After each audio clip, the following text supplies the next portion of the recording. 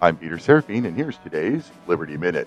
A New York Times headline screams in all capital letters, "Long concealed records show Trump's chronic losses and years of tax avoidance." An equally accurate headline would be, "Trump uses convoluted tax law to pay almost no income tax, just like all rich people."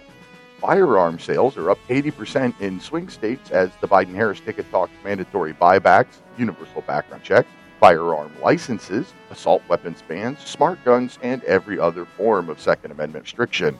Biden's to be caught in another lie. Joe Biden said last year that he kicked off his academic career at Delaware State University, a historically black university, but the institution has now denied that claim. A Project Veritas video appears to show illegal ballot harvesting in Ilhan Omar's district of Minnesota.